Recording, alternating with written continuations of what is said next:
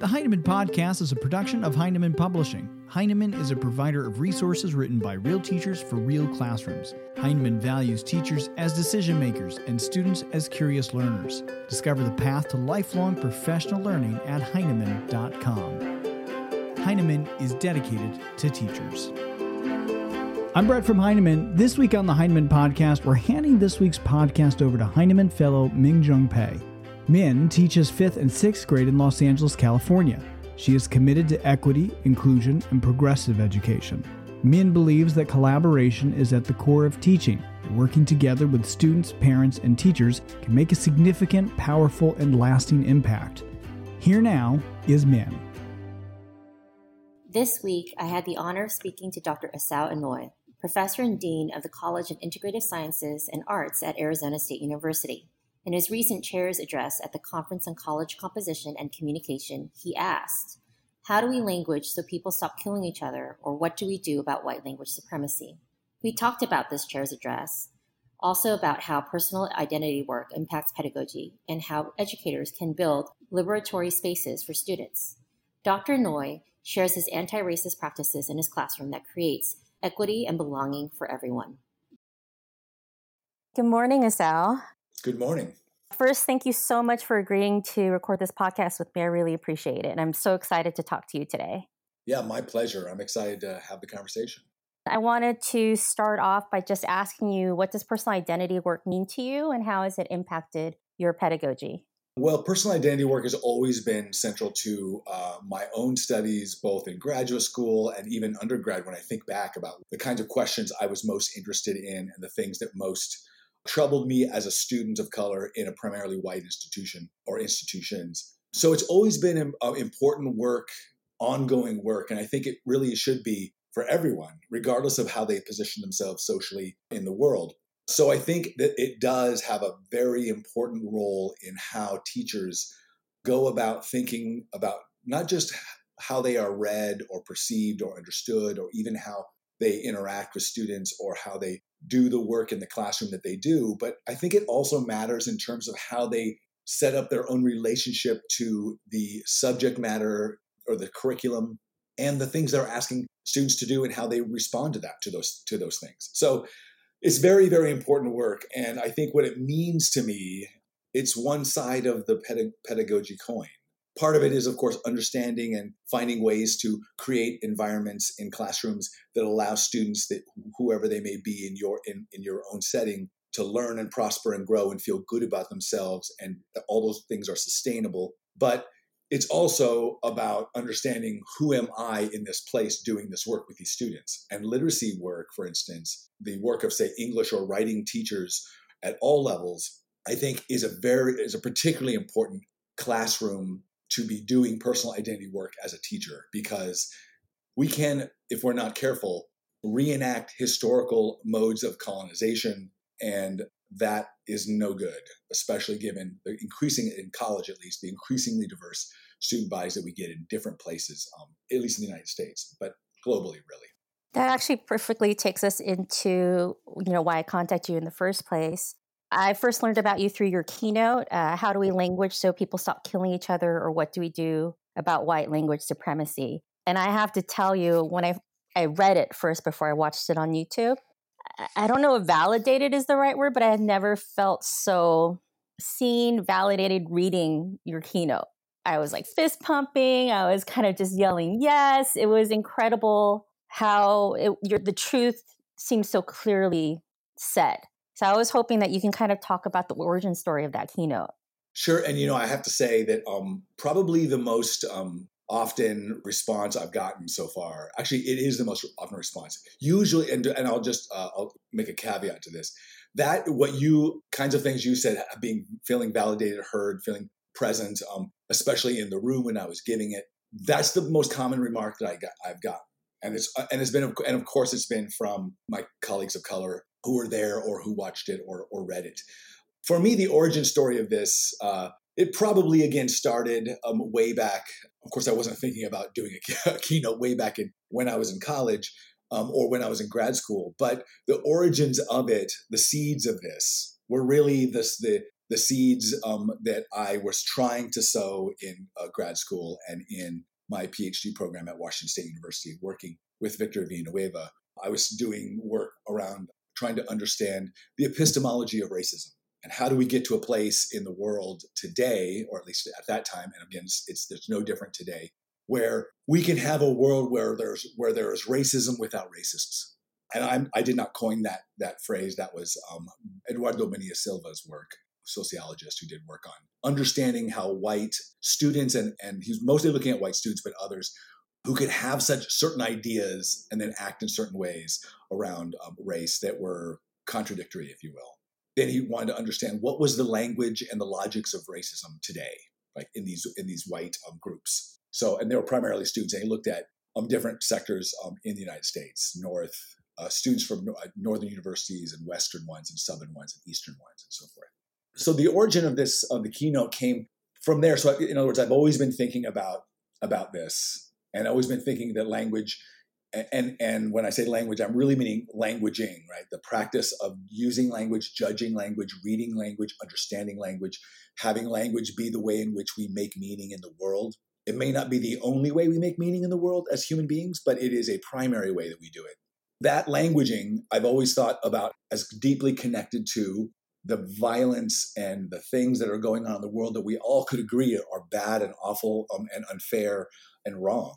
So it started there. But then when I moved from Fresno State, I took a new job several years ago to University of Washington, Tacoma. There was, at that moment, this was about 2014, there was a moment where we were seeing more and more videos and viral videos and other things where we just saw all this violence, particularly on African-American individuals in the United States from police and others.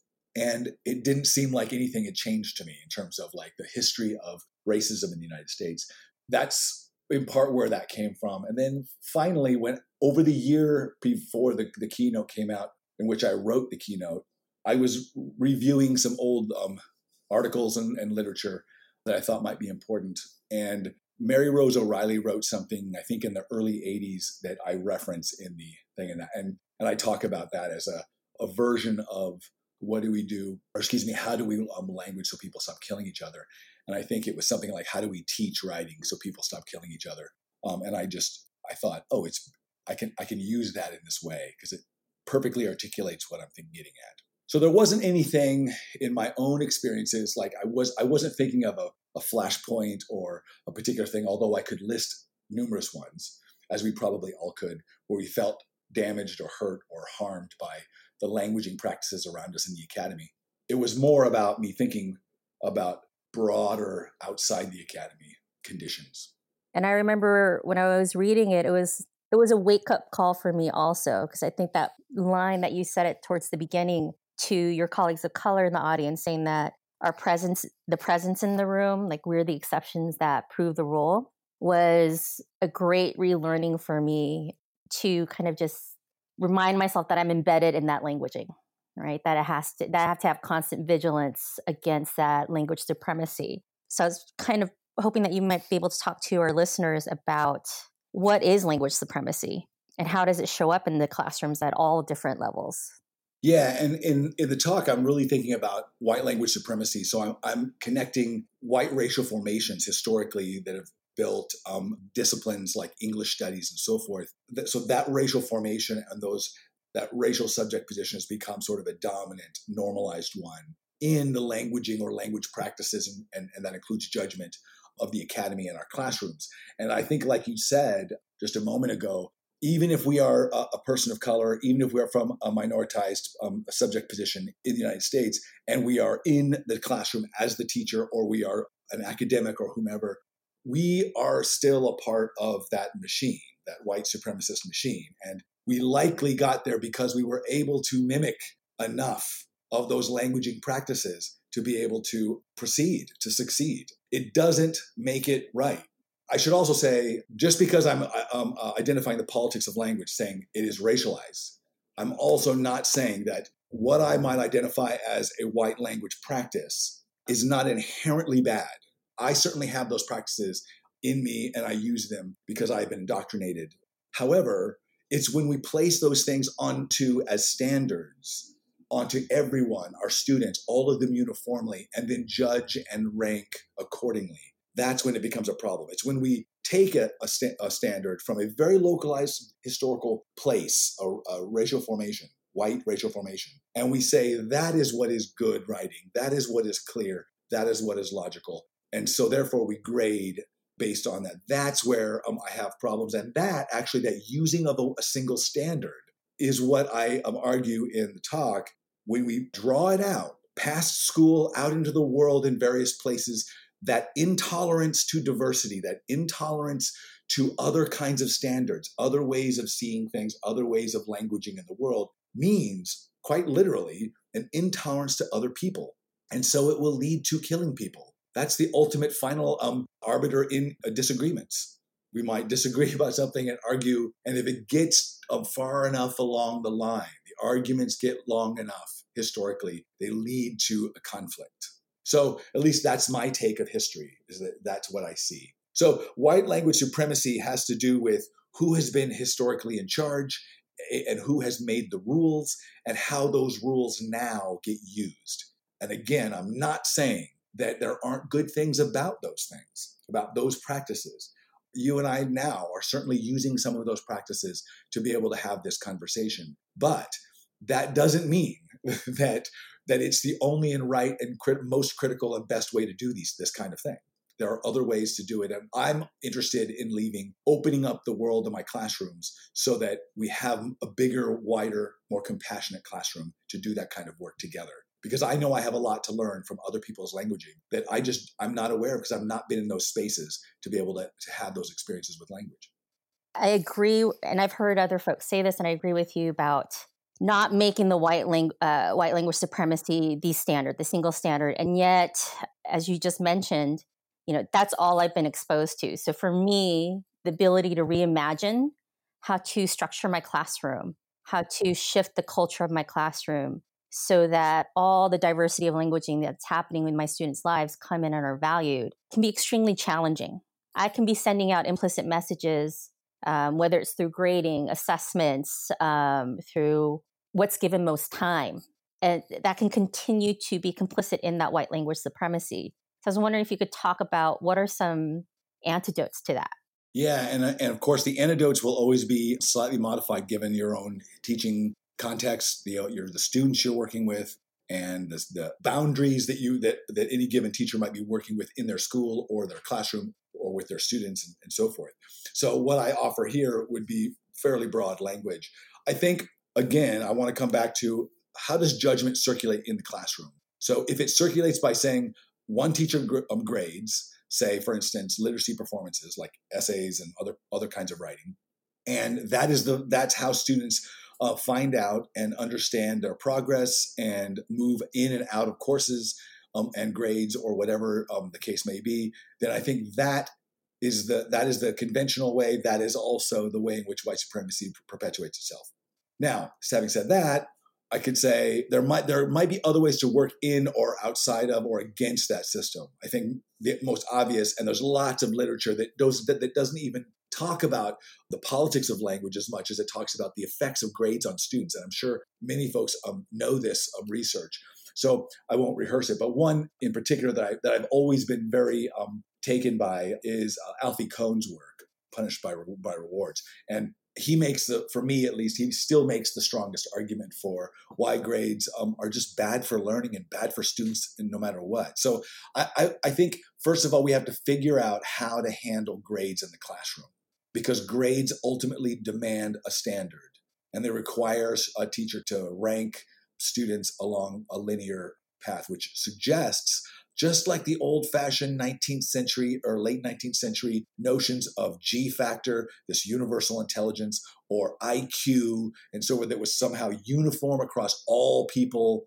that grades assume or suggest that same kind of uniform across all people. We can judge them and rank them accordingly. And that's just a false notion. That's just false. It's patently false. Just because we have a standard doesn't mean that we can use it against other people. That's where I think the damage happens. So we have to find ways in the classroom to not use our own standards against our students. Standards only do that. They only work against people. They limit. They don't offer access. Standards can only be used in a grading situation like that when you say, here's the standard, let's everybody meet it, or everyone try to approach it. They can only be used to funnel in, to exclude, not include. And I think that the world is a bigger and better place. Schools are a bigger and better place when we include people and we find ways to understand them better and their languaging rather than exclude and ignoring how they are doing stuff. So I think that has to be addressed. How do we use our own, wherever we may come from and however we may be using language, how do we use that as teachers? And how do we help our students use what they come to the classroom with in ways that make us all more critical, all more aware, all more open, et cetera, et cetera. And that probably comes from getting rid of grades and finding other ways to produce progress or a final course grade, et cetera, et cetera. I really appreciate you mentioning Alfie Kohn. And I currently work at a school where we only write narratives and we don't give letter grades. So I completely agree with you. And as you were talking, I could imagine hearing folks thinking about quote unquote academic rigor. I'm glad you mentioned that. Rigor is one of those God words that gets thrown around in education and in civic society that suggests that somehow when you blame somebody for not being rigorous, right, you're blaming them for not holding some standard. It's really a white disposition. It's a white disposition because what they're assuming is they have one static notion about rigor is. Here's what I know about people who are rigorous. Here's what I know. I know that they do all these non-cognitive things. They persist into stuff. They inquire, they're open, they labor, they spend time doing things, even when time is very limited. And they always try to make the time that they can spend on a task or a labor as meaningful as possible. They may not always know what they're trying to get out of it, or they may not always get what they initially thought they were getting at, but they work and labor, and they may try to make that labor meaningful. So for me, that is rigorous. So I don't know what the outcomes will be. I'm not a magician. I can't tell what any diverse group of students will get when I put together an environment, an assignment or a lesson plan or whatever. And I say, okay, here's the labors we're going to do. What do we think we're going to get out of it? What do we want to strive for? And then we see what we get. We start to interact. We start doing work. And then we come out and make some observations and some reflections about what we think we got. And then we realize everyone is getting different things. There might be patterns in it. Hopefully there will be patterns in it because that means I as a teacher have designed it, appropriately. But we're not going to all get the same things because we come with backpacks that have different stuff in them. And we're using that stuff to make sense and meaning out of the stuff that we confront and the labors that we go through. So I'm glad you mentioned rigor because rigor that's a dodge. There's nothing about an absence of a universal standard in a classroom that means there is a lack of rigor. Rigor is not something you can measure by a standard. Rigor is something that requires students to do work, to labor at something. And the nature of that labor can be all kinds of things. What people usually mean when they say, oh, you're not being rigorous enough, they usually mean you're not holding those students to a standard that I agree with. When you were just talking about being open and really getting the time to know who's in the room, it hit me that it's a very democratic way of teaching, that it's co-creating. Yeah, that's co-creating with your students. And I think that can be, even though there's been so much writing and research and scholarship around co-creating with your students, right? And teaching in a democratic way, that can feel very radical to a lot of teachers because a lot of classrooms can still look like one person in front of the classroom filling empty vessels as much as they might decorate it as something else. And one of the things that you mentioned in your keynote was deep attending and how that can be an antidote to white language supremacy and that it's connected to the way teachers assess. And I was wondering if you could talk about what does deep attending mean and what does it look like in the classroom? How does it connect to assessments? Yeah, when I talk about deep attending in the classroom around assessments, I'm really trying to find a practice, an ongoing practice that might help us all find ways to be anti-racist, find ways to be anti-white supremacist in our judging and our assessment practices. So this, I think, helps us start to do that. For me, in my classrooms, the practice of attending other people's words and bodies really is attached to a larger network of stuff that I work with my students with, no matter what the class is. And it revolves around studies on compassion and mindfulness and their benefits to us as human beings and as students and learners in the classroom. So we start with that framing that we are going to try to find a way to first define and understand what compassion means, and then list some behaviors and actions that we can do on a daily basis that will help cultivate an environment of compassion for each other. And then from that, we will try to attend to each other so that they know that they've been seen and heard and felt. At the most basic level, attending for me is more than simply reading somebody's words. Oftentimes in the language classroom, we're thinking about texts and words because historically that's the meat of that class, right? We're helping students communicate with words, usually on paper or on computer screens. And that's a big part of what we do and what we still do. However, we can easily forget that those words come from someplace and somebody, and they are inherited from other places that student has been. That's the only way we can get our language, from being in places where language is used by other people, and then we take on that language. So we often become constructed by the places we have been and the language we get that surrounds us. That's usually our parents, our family members, our neighborhoods, our churches, and our schools. So attending means that we try to find ways in the classroom together, students and myself, to find ways to understand the languaging practices as a holistic thing, not just words, but also the bodies that those words come from, the voices that are embodying those words. So I do a number of things with feedback and assessment practices with students and with myself, where we're writing things, we're reading them to each other, we talk, exchange ideas face-to-face in groups and perhaps one-on-one.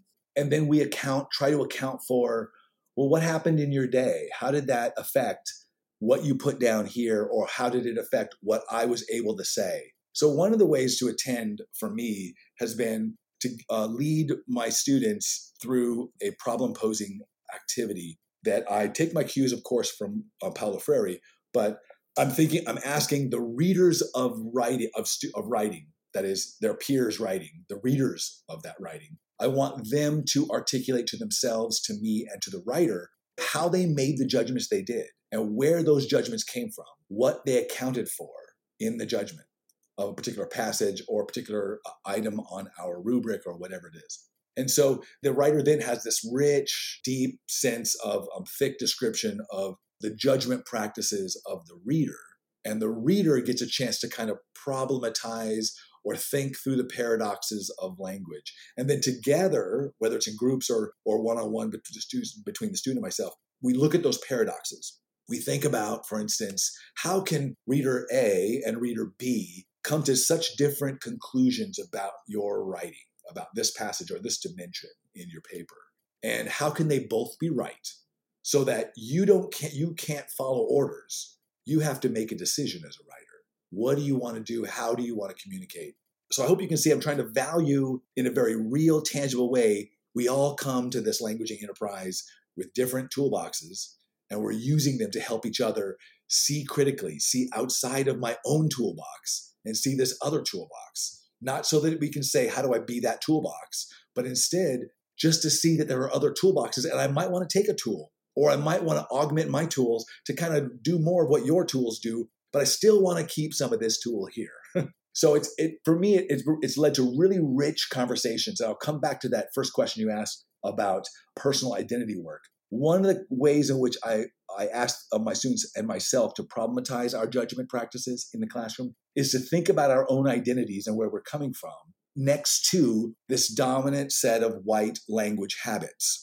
That it gets reproduced in the academy and in English classrooms and so forth. And I have a handout that offers like 7 different habits of white language that is reproduced in texts and in our own judgment practices that I get from the handout was created by my students and myself over about 3 or 4 years. There's a list of resources on the back that we used to create this. So we just didn't come up with it ourselves. We looked at the research on whiteness and critical race theory to understand what is it that this dominant sort of white subject position as a writer, as a judge, what tends to be the main ways in which that gets enacted in language.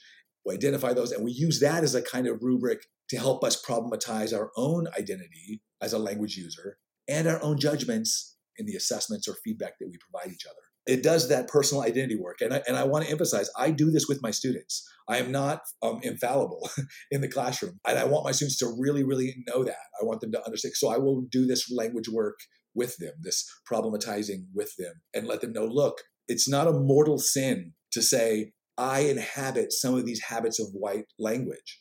Like I enact them every day. Now that I know that and that paradox in myself as a critical teacher, what do I do about it? What is my response? How do I respond? And how would you respond if you find that in your own self? Even if you are a student of color in the classroom that comes from a disenfranchised background and so forth. I mean, as you were speaking, a few things were going through my head. I think number one was, that's wild. Because three major things kind of came out at me. Like your practice of what it means to be holistic. I teach elementary school and we talk about whole child all the time. That's the buzzword.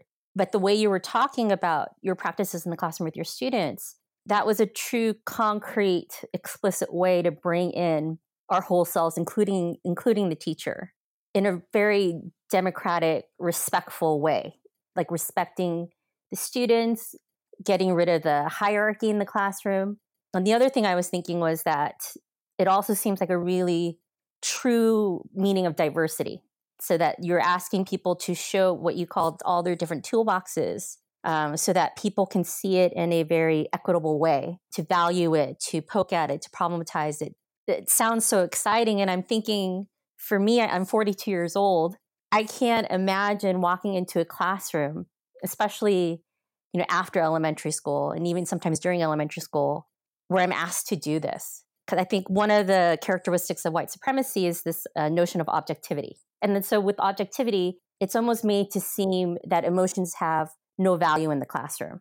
Even though, students from a very early age are taught to be, quote unquote, nice, taught to be kind to each other. They're still given this message at the same time that you shouldn't have emotion in your learning, which is so false. I mean, research shows our social emotional learning goes hand in hand with our cognitive learning. So I'm really curious about your students' reactions when they step into your classroom and they're asked to participate in their learning in this way. For me, I don't know if I could bring my full self like this at the beginning. I would be really taken aback and I wouldn't know if I could trust you or not, to be completely honest. Yeah. No, I absolutely understand that. And there's a couple of ways that I try to help with that. I would be offering false advertising about my classes if I said from the very beginning, once I hand this syllabus and we talk about the first day, that everybody's on board. No. Now, I will say that more students than you would think immediately are attracted to the idea. That is, at least in theory. Like if they're not sure if I'm just pulling their leg or if this just is all going to be really mostly words and not action. So there is that aspect of it, that students are going to be tentative until we get to starting in the work of the course. And that's usually by the end of the first week. We are actually, I have the luxury in college, in my classes over the last decade or two, to have, I can email my students 2 weeks beforehand and I give them assignments and they don't complain about it. They know this is college. Okay, we're going to get something. We have to do something for the first day. So come prepared, even on the first day of class. It won't just be, let's go over the syllabus. I think that's a waste of time. They're college students. They know what syllabi are. However, we do go over the syllabus, but I tell them, we're adults. You can read it. And if you have questions, and I will ask you some questions about the syllabus, and we will have some reading practices that we'll do to read the syllabus together. But we're going to leave that for mostly outside of the classroom.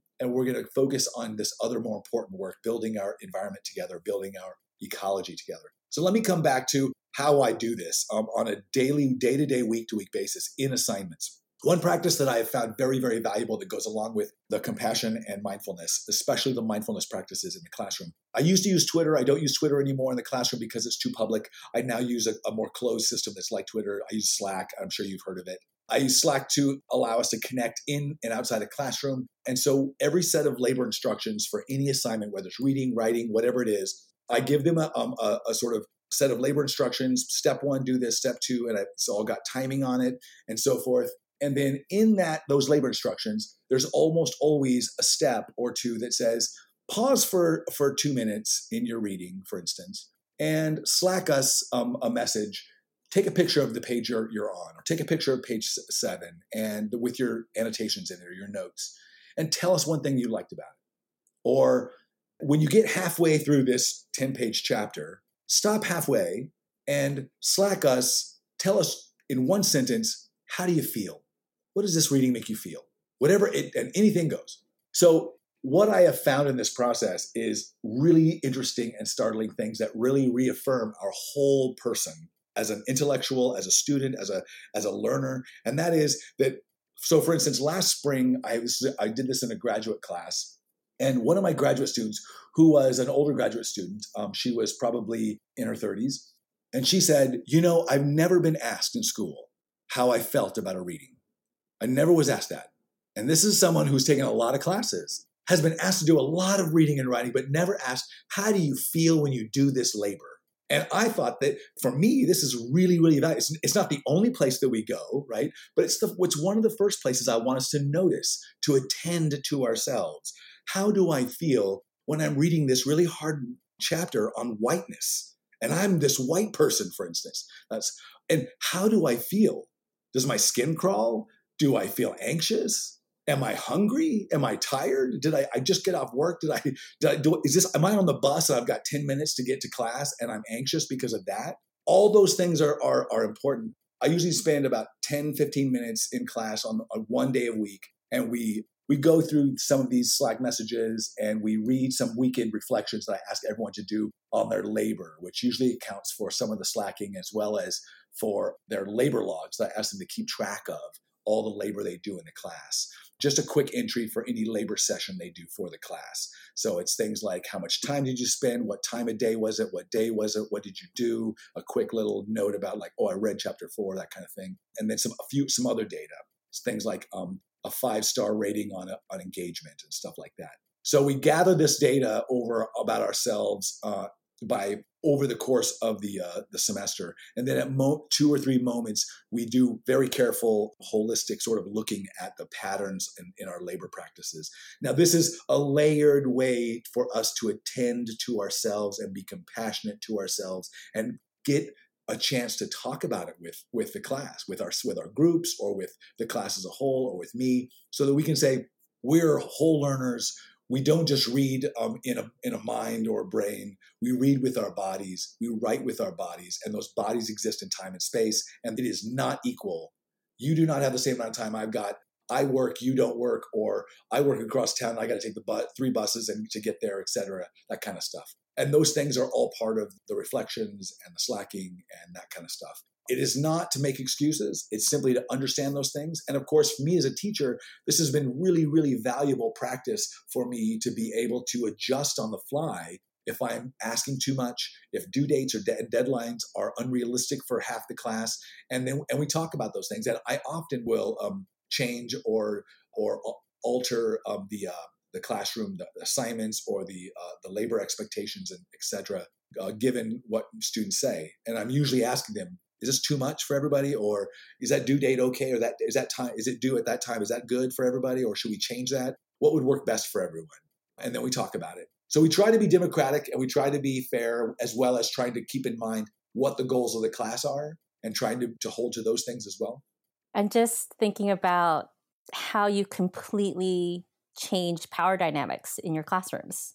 And I'm wondering, teachers out there who might feel challenged and or threatened by that. When you were first diving into this practice, how did that feel to you?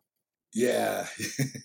My first dive into it, I suppose, would have been as a PhD student at Washington State University. I was really troubled by the power dynamics in the classroom because I felt like it was disruptive to the learning that I thought most everybody in the field would want in a writing class. So I was trying to find ways to disrupt that power dynamic and change it and give my students a more democratic set of power relations in the classroom. So I moved to some communal grading practices, and that didn't really work out. But my diving in was really my own problematizing of my own subject position in the classroom and saying, what is it that I'm so afraid of? Why am I so worried about giving up that power in the classroom? Because I was anxious about it, very anxious, and I was not sure I could do it.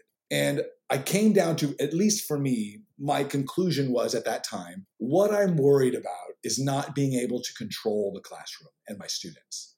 And then I had to ask, why do I want to control my students and the classroom? What is so bad or dangerous about not having control? When in my life do I ever have any control over anything? I don't have control over anything in my life. So that, I think, made me feel a little bit easier about it. It was still anxious, but once I did it and really tried to do that, my students responded in the ways that people normally do. And that is with big, generous hearts. And they said, if he's going to do this, I'm going to try to do it. I think that was really important. I think we can often, for a variety of reasons, not give folks the benefit of the doubt, right? Like we can think that our students are smaller and lesser than what they really are. And I don't think that most of the time that is the case. Whenever I've had to negotiate a syllabus or an assignment or a due date, my students are incredibly generous and incredibly rigorous and incredibly kind and compassionate when we can pay attention to those things. When we can't pay attention to them, then it's easy to lack compassion or not demonstrate it. It's easy to not be kind. We tend to just think about, what's going to get me through the day? But when we say, wait a minute, how do we help our neighbors get through the day? How do we help them get educated? You will get educated in the process. And if 28 other people in the classroom are helping you get educated, helping you learn, I think that's better than you trying to do it on your own. So that, to me, feels that's the kind of world I want to be in. It's not this sort of dog-eat-dog world, this sort of like highly competitive kind of classroom or world. I don't think anyone really wants that. I want something bigger, more generous, more compassionate. That's the world I want to live in. And so I try to start in my classroom. Once I realized that, I was having these unrealistic expectations about myself as a teacher. And I don't want to pretend like my sense of losing or not losing control in the classroom is universal. Like I don't want anyone to think that that's like the reason why all teachers don't do something like this. I say that was mine. And I would say that it would be important practice for a teacher if they're contemplating things like this. What is keeping them from jumping in? And it could be very good reasons. For instance, the kinds of constraints that some teachers may have given the teaching conditions they work under. I've been fortunate to have taught institutions and in departments and conditions that have allowed me to do this kind of work. I've been able to get tenure and promoted and and all that stuff and not lose my job. And my students have always responded well. Before I went to non-grading, to ungrading, to grading contracts. Before I did that, I probably would get like what every college teacher gets. Is that's like 1 to 2 grade disputes in my classes every year or every other year out of all the classes. Now, from the point that I started doing contracts to now, I have gotten a total of 0 of grade complaints and grade disputes. 0.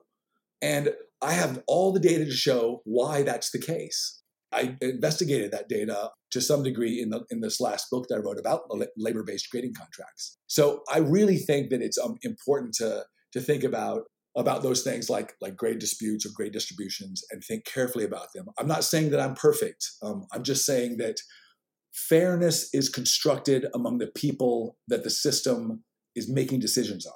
If students are involved democratically and have enough power in that system to make decisions, are empowered to make decisions about their grades will seem ultimately fair. There's no other way around it. Fairness isn't this sort of abstract quality of a particular system. It can be a quality of any system as long as there's a right level of participation.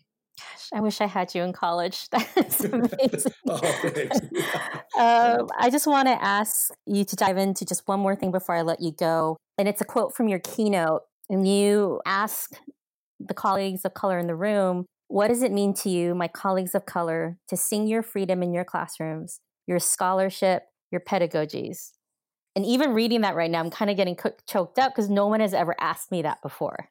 And I think that's a shame, right? I think that's, imagine what classrooms would look like if everyone got a chance to think about this question at that kernel stage, right? When you were just learning to be a teacher.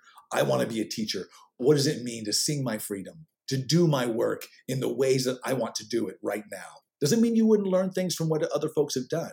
It just means you might be the innovator in your world, and you likely could have been or are. So I think that question, I keep asking myself that question every year with every new batch of classes and students I teach.